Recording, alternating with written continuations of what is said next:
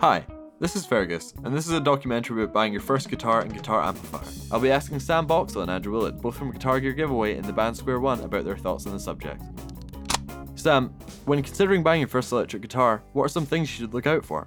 So yeah, I don't know about you or anyone listening, but certainly for me, I had like a little acoustic for sort of 3 or 4 months, and then I couldn't wait to get my hands on an electric guitar. So as soon as I had that and I had some tab books, it was kind of like I was just away then, because there's the inspiration comes from like picking up an electric guitar and plugging in a loud amp and just being like, cool, like what noises can I make here?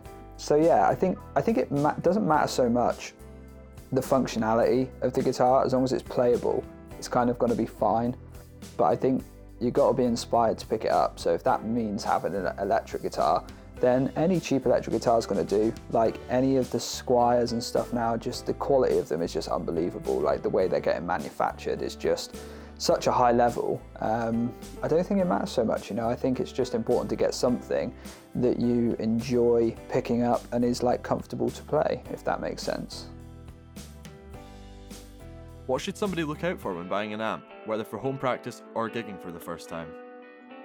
The difficulty people have is sometimes they look at an amp that they see on stages, like, I don't know, I say a 100-watt Marshall or something, and they think, oh, that'll be good.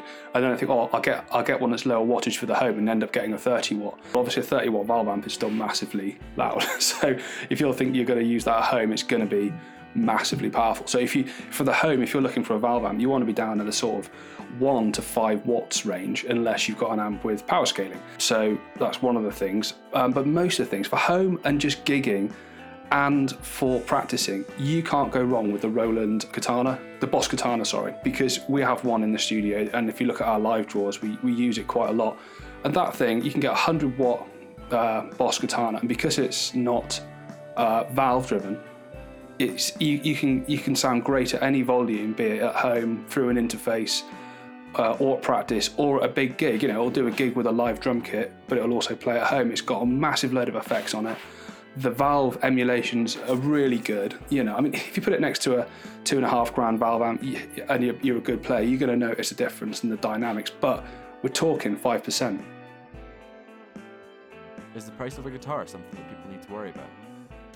The most important thing is that it has got to be playable. But I don't think that's a problem nowadays. Like certainly when I was starting to play guitar like 15 years ago, there was so many bad guitars out there. Like you'd get guitars where the action was like an inch off the fretboard and it was just unplayable and stuff like that. But now, like manufacturing is so good and so precise that even the cheapest of the cheap, like £70, £80 guitars out of a guitar shop, still play great. So there isn't kind of no worry there anymore about, can I play this guitar? Can I actually learn on this guitar? There's not really many new guitars out there now that aren't good enough to learn on.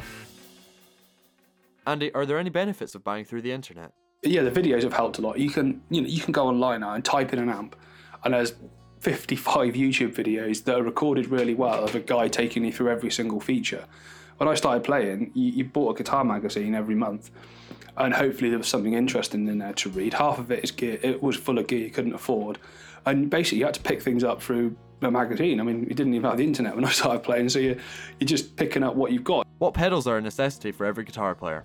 That I couldn't do without, and I'm probably one of the few people that uses this, is a means to boost your sound for a solo. And what I mean by that is not necessarily an overdrive boost, but an actual massive boost in volume, a massive kick in volume.